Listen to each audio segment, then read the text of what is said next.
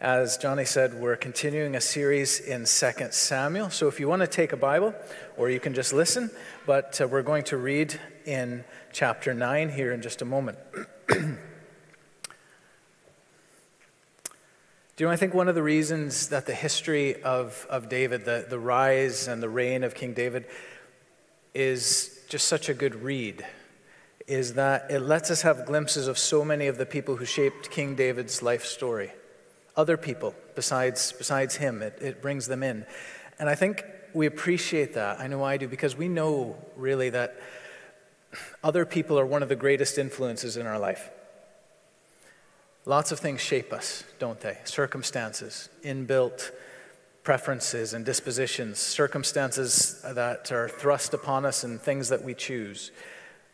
But I think the effect of other people upon us has got to be one of the biggest things, one of the obvious factors that shape who we are as people. And if you take a moment and ask, who shaped me as a person, for good or otherwise? Well, who was that? How have they done that? How are you better? How is life harder because of others? And tonight we're going to look at three men, and I think it's safe to say that they're three of the lesser known influences on David's life. And I have to admit that when I first got into this, I thought, oh wow, these are lesser known. There's one of them, when you named him, I couldn't have told you who he was. So if you don't recognize any of them, don't feel bad. But I think there's even a lesson in that, because it's not only the Samuels and the Goliaths, it's not just the Sauls and the Jonathans who shape somebody. It's the lesser known people. The people who aren't so easily noticed can change the course of someone else's personal history. As we look at these three, we can ask, well, how we'd like to try to be like them, or maybe avoid being like them. And we can ask too, where would we find ourselves as we look at these three men? Where would we find ourselves among them when it comes to our own treatment of the Lord's anointed king? But if we ask, we're jumping into 2 Samuel. So where do they fit? What's their context? Well, two of the three of them appear in the time when David is establishing his reign, when he's on his way to really consolidating his throne. So that's a guy named Ziba and a guy named Machir. And if you want to disagree with me on the pronunciations, feel free to do that, and you can tell me how I got it wrong at the end. But they also feature prominently, along with the third, who's a guy named Shimei, during the time of David's exile, when he had to flee from his son's Absalom and his murderous attempt to take David's throne. So if we're there at 2 Samuel 9, we're introduced to Ziba and Machir, at least by reputation, and both of them have to do with someone named Mephibosheth, which is a difficult name to pronounce many times in a single evening, but we will do our best. So Mephibosheth fits in around two of these men. But as we turn to the Word of God now in 2 Samuel chapter 9 and verse 1, and David said, "Is there still anyone left of the house of Saul, that I may show him kindness for Jonathan's sake?" Now there was a servant of the house of Saul whose name was Ziba, and they called him to David. And the king said to him, "Are you Ziba?" And he said, "I am your servant." And the king said, "Is there not still someone of the house of Saul, that I may show the kindness of God to him?" Ziba said to the king, "There is still a son of Jonathan. He is crippled in his feet." And the king said to him, "Where is he?" And Ziba said to the king, "He is in the house of Machir, the son of Amiel, at Lodabar." Then King David sent and brought him from the house of Machir, the son of Amiel, at Lodabar. And Mephibosheth, the son of Jonathan, son of Saul, came to David and fell on his face and paid homage. And David said, "Mephibosheth." And he answered, "Behold, I am your servant." And David said to him, "Do not fear, for I will show you kindness for the sake of your father Jonathan, and I will restore to you all the land of Saul your father, and you shall eat at my table always." And he paid homage and said, "What is your servant that you should show regard for a dead dog such as I?" And then the king called Ziba, Saul's servant, and said to him, "All that belonged to Saul and to all his house I have given to your master's grandson, and you and your sons and your servants shall till the land for him and shall bring in the produce, that your master's grandson may have bread to eat. But Mephibosheth, your master's grandson, shall always eat at my table." Now Ziba had 15 sons and 20 servants. Then Ziba said to the king, according to all that my lord the king commands his servant, so will your servant do. So Mephibosheth ate at David's table like one of the king's sons. And Mephibosheth had a young son whose name was Micah. And all who lived in Ziba's house became Mephibosheth's servants. So Mephibosheth lived in Jerusalem, for he ate always at the king's table. Now he was lame in both his feet. So now as we turn over to chapter 16, we jump ahead several years after David has welcomed Mephibosheth to the time when David had to retreat from Jerusalem in order to save his life. So we're going to meet Ziba again, and also a man named Shimei. Chapter 16 and verse 1. When David had passed a little beyond the summit, Ziba, the servant of Mephibosheth, met him with a couple of donkeys, saddled, bearing 200 loaves of bread, 100 bunches of raisins, 100 of summer fruits, and a skin of wine. And the king said to Ziba, why have you brought these? Ziba answered, the donkeys are for the king's household to ride on, the bread and summer fruit for the young men to eat, and the wine for those who faint in the wilderness to drink. And the king said, and where is your master's son? Ziba said to the king, behold, he remains in Jerusalem. For he, that is Mephibosheth, said, today the house of Israel will give me back the kingdom of my father. And then the king said to Ziba, behold, all that belonged to Mephibosheth is now yours. And Ziba said, I pay homage. Let me ever find favor in your sight, my lord, the king. Then we read on. When King David came to Bahurim, there came out a man of the family of the house of Saul, whose name was Shimei, the son of Gera. And as he came, he cursed continually, and he threw stones at David and at all the servants of King David, and all the people, and all the mighty men were on his right hand and on his left. And Shimei said as he cursed, get out, you man of blood, you worthless man. The Lord has avenged on you all the blood of the house of Saul, in whose place you have reigned, and the Lord has given the kingdom into the hand of your son Absalom. See, your evil is on you, for you are a man of blood. Then Abishai, the son of Zeruiah, said to the king, why should this dead dog curse my lord the king? Let me go over and take off his head. But the king said, what have I to do with you, you sons of Zeruiah? If he is cursing because the Lord has said to him, curse David, who then shall say, why have you done so? And David said to Abishai and to all his servants, behold, my own son seeks my life. How much more now may this Benjaminite? Leave him alone and let him curse, for the Lord has told him to. It may be that the Lord will look on the wrong done to me, and that the Lord will repay me with good for his cursing today. So David and his men went on the road, while Shimei went along on the hillside opposite him, and cursed as he went, and threw stones at him and flung dust. And the king and all the people who were with him arrived weary at the Jordan, and there he refreshed himself. Now concerning Ziba, we read of first there. If we were to read, and we won't tonight, but if we were to read chapter 19, we would get to hear what David should have waited to hear before passing judgment on Mephibosheth, namely the other side of the story. Provided and how he provided the only evidence he could in his lame condition of not bathing himself, not cutting his beard, not attending to his feet, which were sore and crippled. He didn't look after himself the entire time David was in exile, largely to be able to show to David, I was not for this.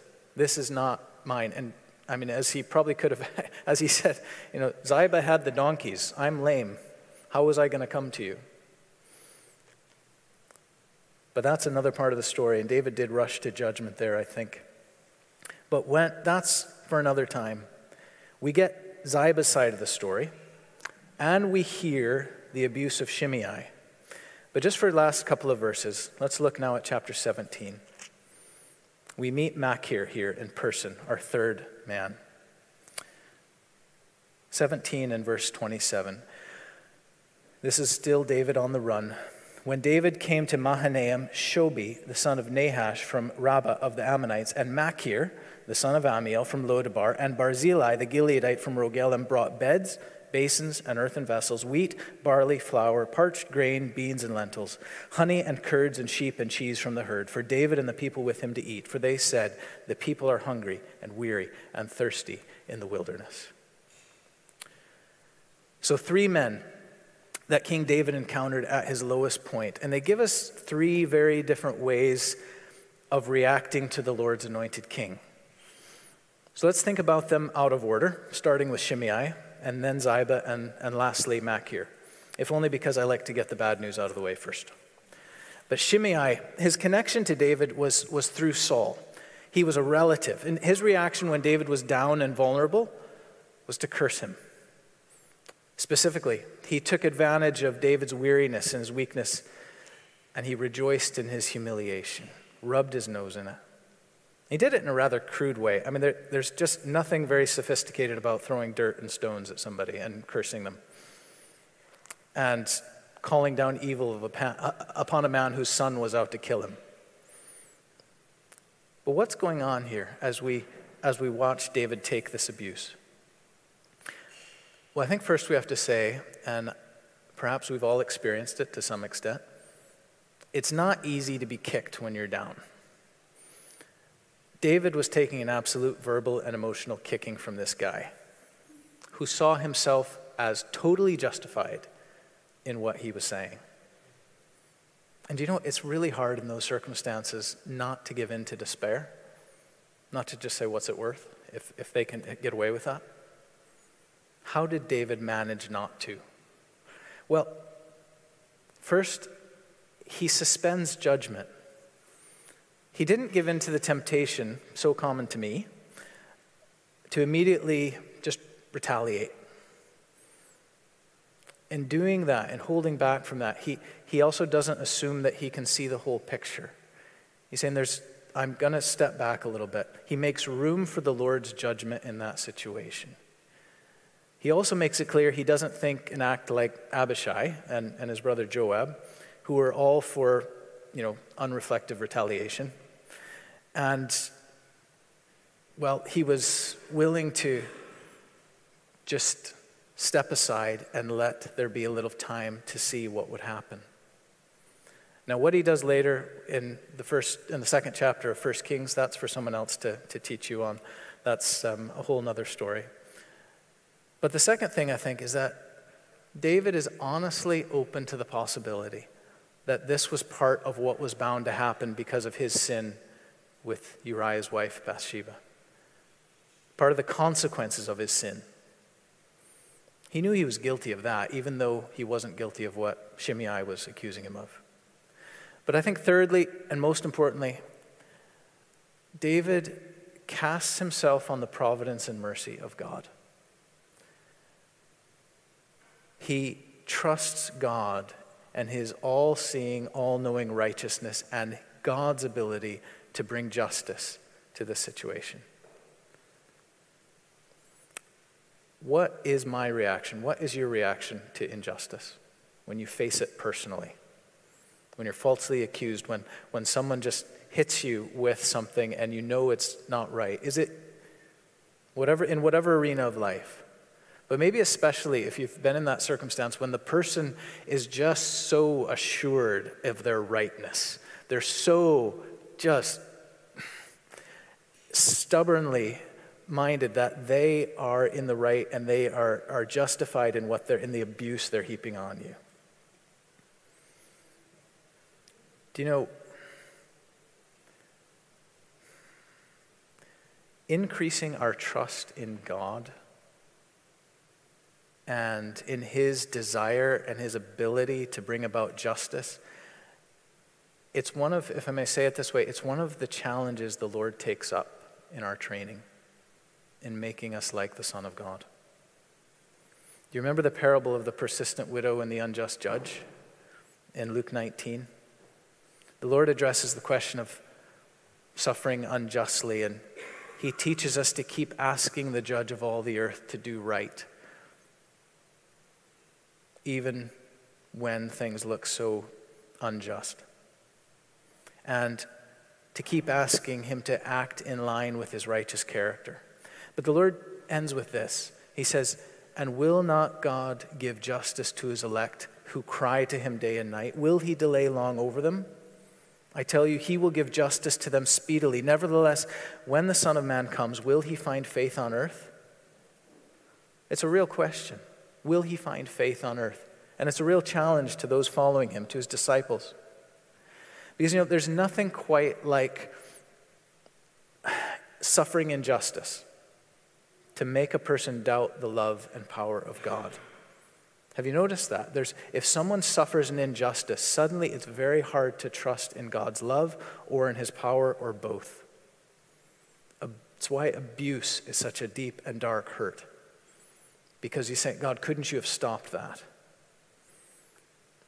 But as real as that fact is, there's also nothing like a deepening understanding of the gospel and the gospel's insistence that God is the God of justice, to strengthen our faith in God's love and in his power.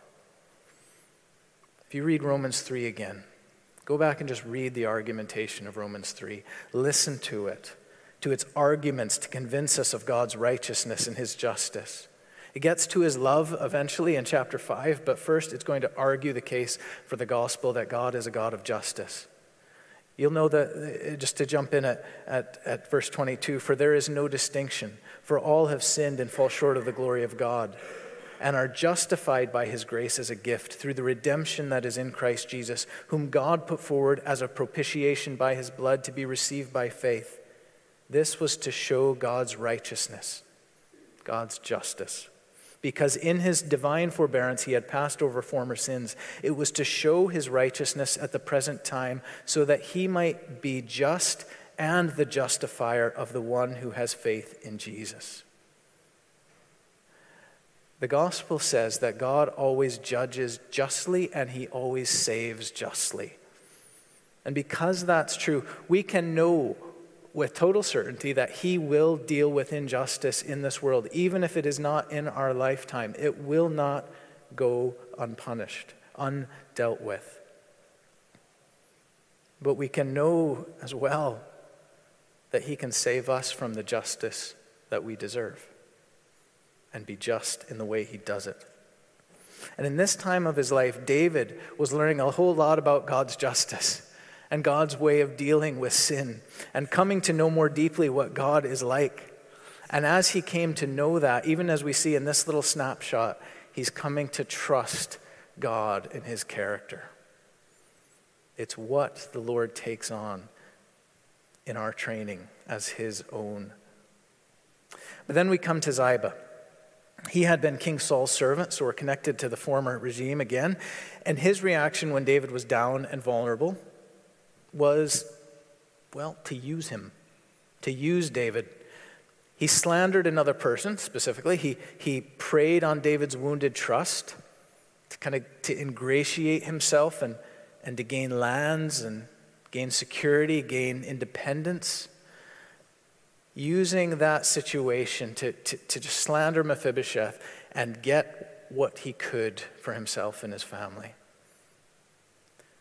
Rich Mullins sings in one of his songs, "There's people been friendly, but they'd never be your friends. Sometimes this has bent me to the ground."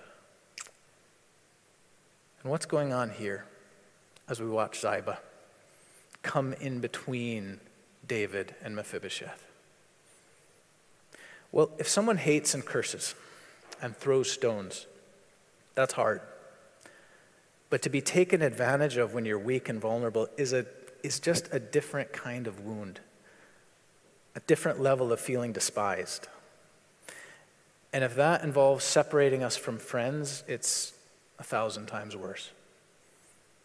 Notice the emotional connection David had to Mephibosheth because of Jonathan. This was his best friend's son. And to be reconnected, finally, I've got a connection, a living connection to the man who meant more to me than anybody else.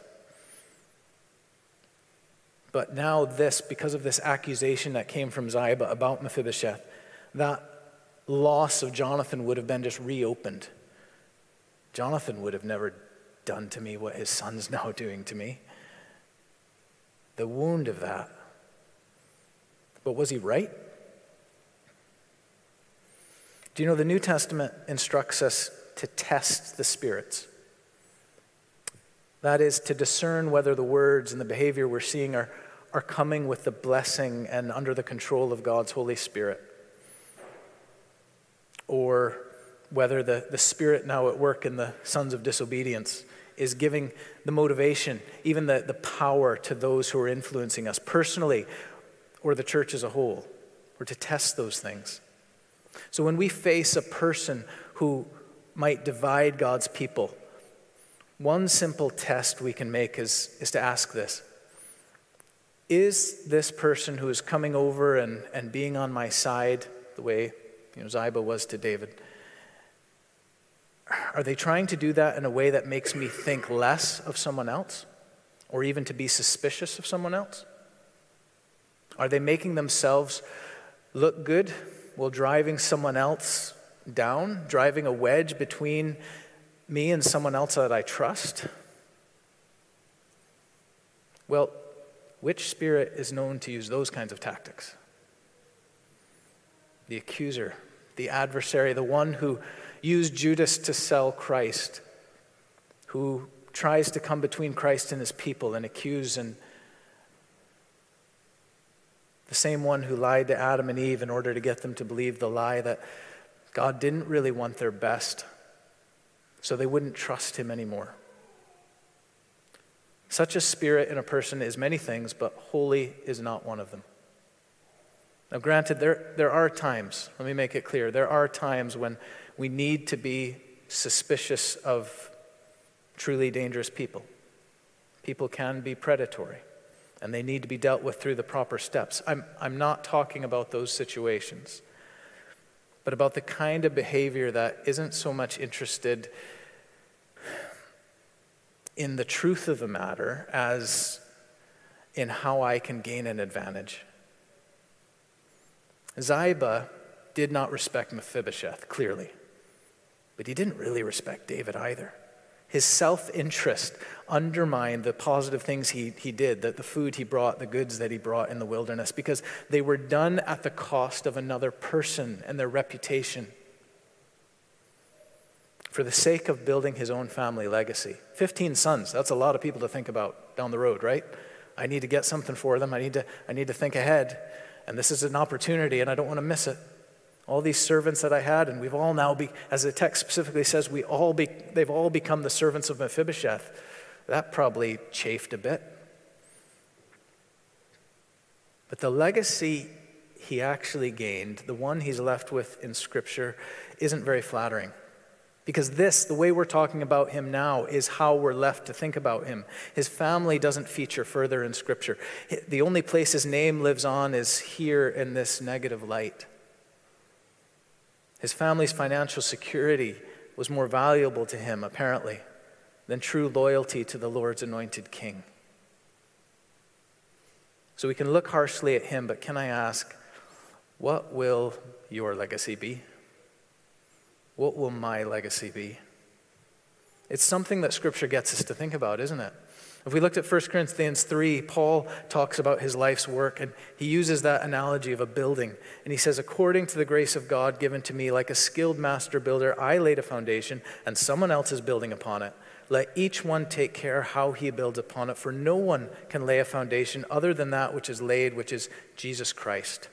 Now, if anyone builds on the foundation with gold, silver, precious stones, wood, hay, straw, each one's work will become manifest, for the day will disclose it, because it will be revealed by fire, and the fire will test what sort of work each one has done. If the work that anyone has built on the foundation survives, he will receive a reward. If anyone's work is burned up, he will suffer loss, though he himself will be saved, but only as through fire. Legacy is a serious question to ask about in our own lives. And Ziba's choices leave us with questions. What will remain of what I've built into my life, and just as importantly, into the lives of others? Will my family have a spiritual legacy or merely a financial one? But now, at last, thankfully, we come to a bright spot. We come to Machir. We don't know a lot about him. We're not told a huge amount, but he had been Saul's grandson's protector when Saul and Jonathan were killed and the rest of the family had to run for their lives. So I think at least we know that he was willing to help royalty on the run. That's clear. And he does help David. But his connection with Mephibosheth and Jonathan and Saul, it might have led him to move against David, to side with anybody but David. But he didn't. He blessed David by what he brought to him. Specifically, he showed the kind of loyal friendship that he had seen David show to Mephibosheth for the sake of Jonathan. He had to have seen that, to have the king call this lame grandson of Saul, Jonathan's son, and to take him and set him right with his own sons in the palace. And perhaps Machir wanted in a king what he found in David, someone who treated the down and out like human beings and even lifted them up. But what we know for sure is how he helped. And that was by bringing food and supplies. I mentioned in the interview that in December I was in Jordan, and they, when we were there one day, they took us down to the Jordan Valley. And I hope they're not listening, but it's not much to look at. It is desolate. I mean, there's a kind of a stark beauty about it, but it would not be the place you'd take lots of people on a camping trip and not have much for supplies. It's truly wilderness. And to be in that position of vulnerability, do you know, there's nothing so good as the help of someone who doesn't have to help and does so even if they might have had some reason for not wanting to. Notice what Machir does. Notice what we read there of the specifics and the thoughtfulness of it. They brought beds and dishes as well as the food. Think of the scale of the expense of it, the number of people. It wasn't just a few. It wasn't a hunting party out. This was the royal court and the army, and there was huge amount of expense involved here, and there were risks. If Absalom won, it was not insignificant to have helped David, and they knew that. But Machir and friends, they chose to stand with the one who was the Lord's anointed in the time when he was on the run, when he was rejected. Do you know, there is something about hospitality that this speaks to. And I think, in a way, that the hospitality that happens among Christians is there's some of the unsung heroics of church life, but we should celebrate it. And if it's not something you are engaged in to show hospitality to people, can I say you're missing out? Now, I'm not very good at it. I just married well in that respect. If I had 20 people to feed, I would be in a blind panic. But my wife sort of takes it in her stride and says, right, okay, go to the shop, you know? And that's what I bring to the deal. But it's a beautiful thing to be involved in. And can I say that we need personal interaction that hospitality brings as much as ever, and maybe more, as there are so many things to compete with personal interaction of people. The world of today competes with that. People face loneliness, overwhelming situations in life, mental health challenges, maybe being in a Christian in a family that isn't Christian. There is a need. There are all sorts of reasons for a need for connection to other people. It's part of being human, and it's part of being in the body of Christ. Do you know, I think the world of tomorrow, and literally tomorrow, it's coming so fast, with all of the highly immersive forms of entertainment and information gathering that are coming upon us faster than we know, are going to make it necessary for us to choose consciously to interact with each other and to bring people into our lives rather than just kind of coming into things, going out, and all living in our little own, caves. We will need to decide to do that. I get laughed at Apsley for the illustration I'm about to use, but that's okay. It's just because I think I use it too much, but I'm an unapologetic fan of Tolkien. I love The Hobbit and The Lord of the Rings. But if you haven't read it for it, and I don't mean the movies, I'm not get into that, but The Hobbit and the book, it's a story of a journey really punctuated by lots of rest times in the homes of strangers. As the party there becomes guests in the homes of people. And you think of Tom Bombadil's house and Rivendell, the last homely house, and you have people like Bjorn and this crazy cows and bees and things that are going on, but they find that there is shelter and there is sustenance and there is safety at different steps on this treacherous journey. And it's a tremendous picture of what life can be like when people show true hospitality and open up their homes. You know, in the even more spectacular realm of the real world, to serve someone through hospitality is to serve the Lord Jesus himself. Remember what he said, "For truly I say to you, whoever gives you even a cup of water to drink because you belong to Christ will by no means lose his reward." Or he says in Luke 16, "I tell you, make friends for yourselves by means of unrighteous wealth, so that when it fails, they may receive you into the eternal dwellings." Think of the homes open to Christ when he was here on earth, the one who had no home of his own, of Mary and Martha and Lazarus, of Peter's wife's mother, of the home where the upper room was and that the Last Supper was celebrated. All of these were places that allowed the Lord Jesus to do his work that changed people's lives and destinies. Is that how we view whatever kind of dwelling it is that we call home? Now, not everyone is in a position, I appreciate that, to open up their home to the same extent. Some provide hospitality and have a hand in that within a church building or join with others to provide meals. As Machir did, actually. There were two other guys, Shobi and Barzillai, pooled resources together. Sometimes I think it's a matter of letting the Lord have the little that we have and being open to that, like the little boy did with his lunch, and to see what he will do with it. Notice, though, that in that time when the Lord fed the 5,000, when he wanted to feed these thousands of people, he first asked others what they had to contribute before he began to work. That's tremendous humility.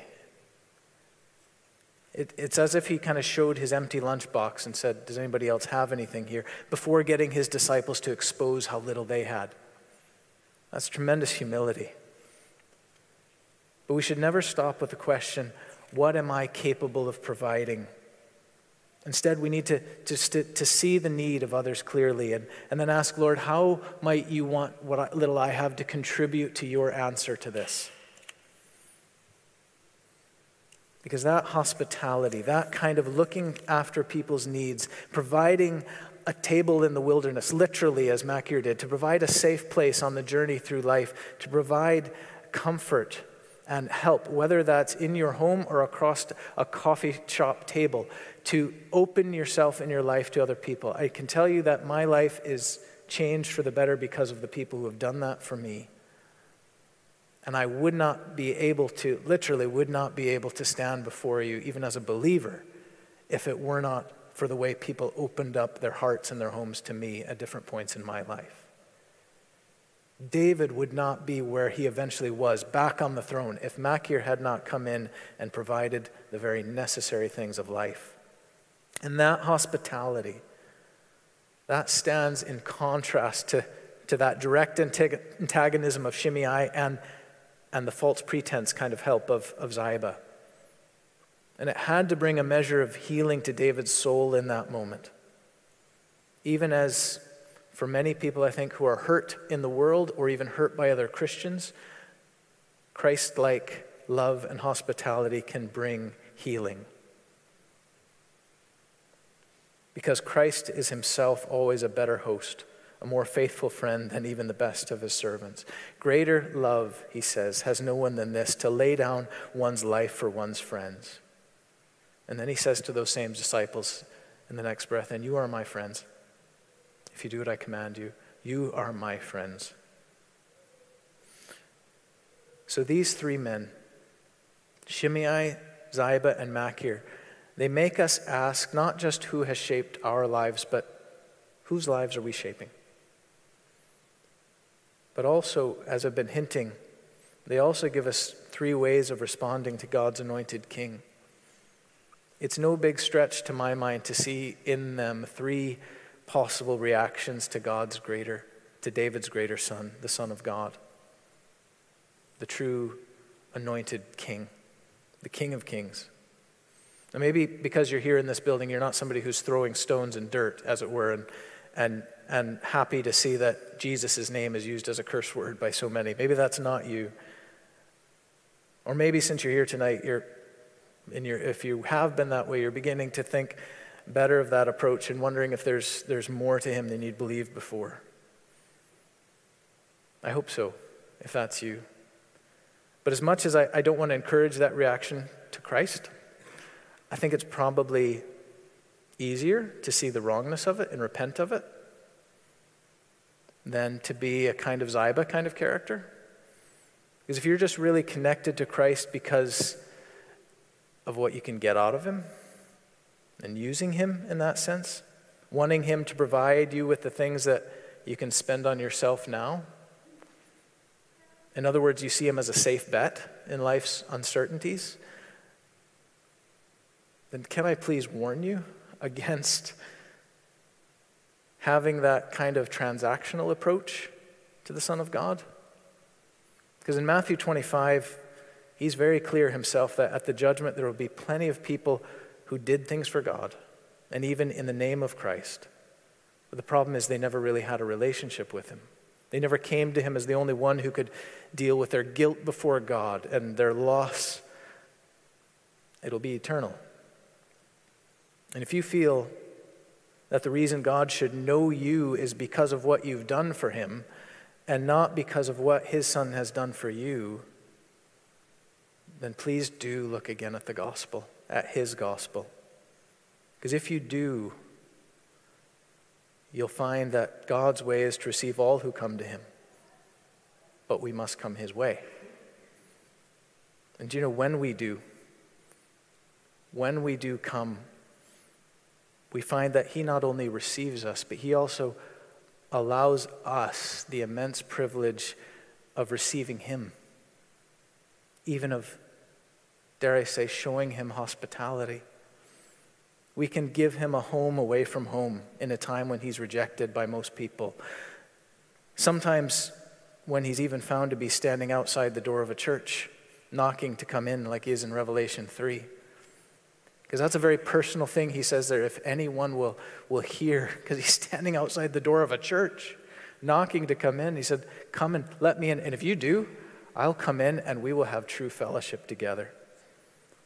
To give him a welcome home and find that, as Ephesians 3 tells us, Christ wants to settle down and be at home in our very hearts, right at the center of who we are. So it comes down finally to those three. Where do we find ourselves in that? As someone who's rejecting him completely, as someone who's using him, or someone who has welcomed him, but maybe in some ways needs to open the door again, to hear him knocking, to say, Lord, I've not been letting you deal with the things in my heart. I'm slipping into Ziba mode. And you know, he wants to come in and deal with it again. So may he speak to us clearly and show us where we stand before him. And may we have the joy of welcoming him at whatever level we need to. Let's pray.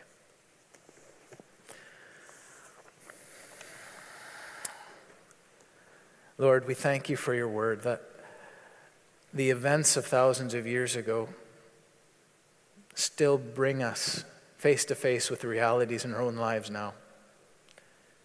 Help us to see the truth of what you're saying to each one of us here tonight.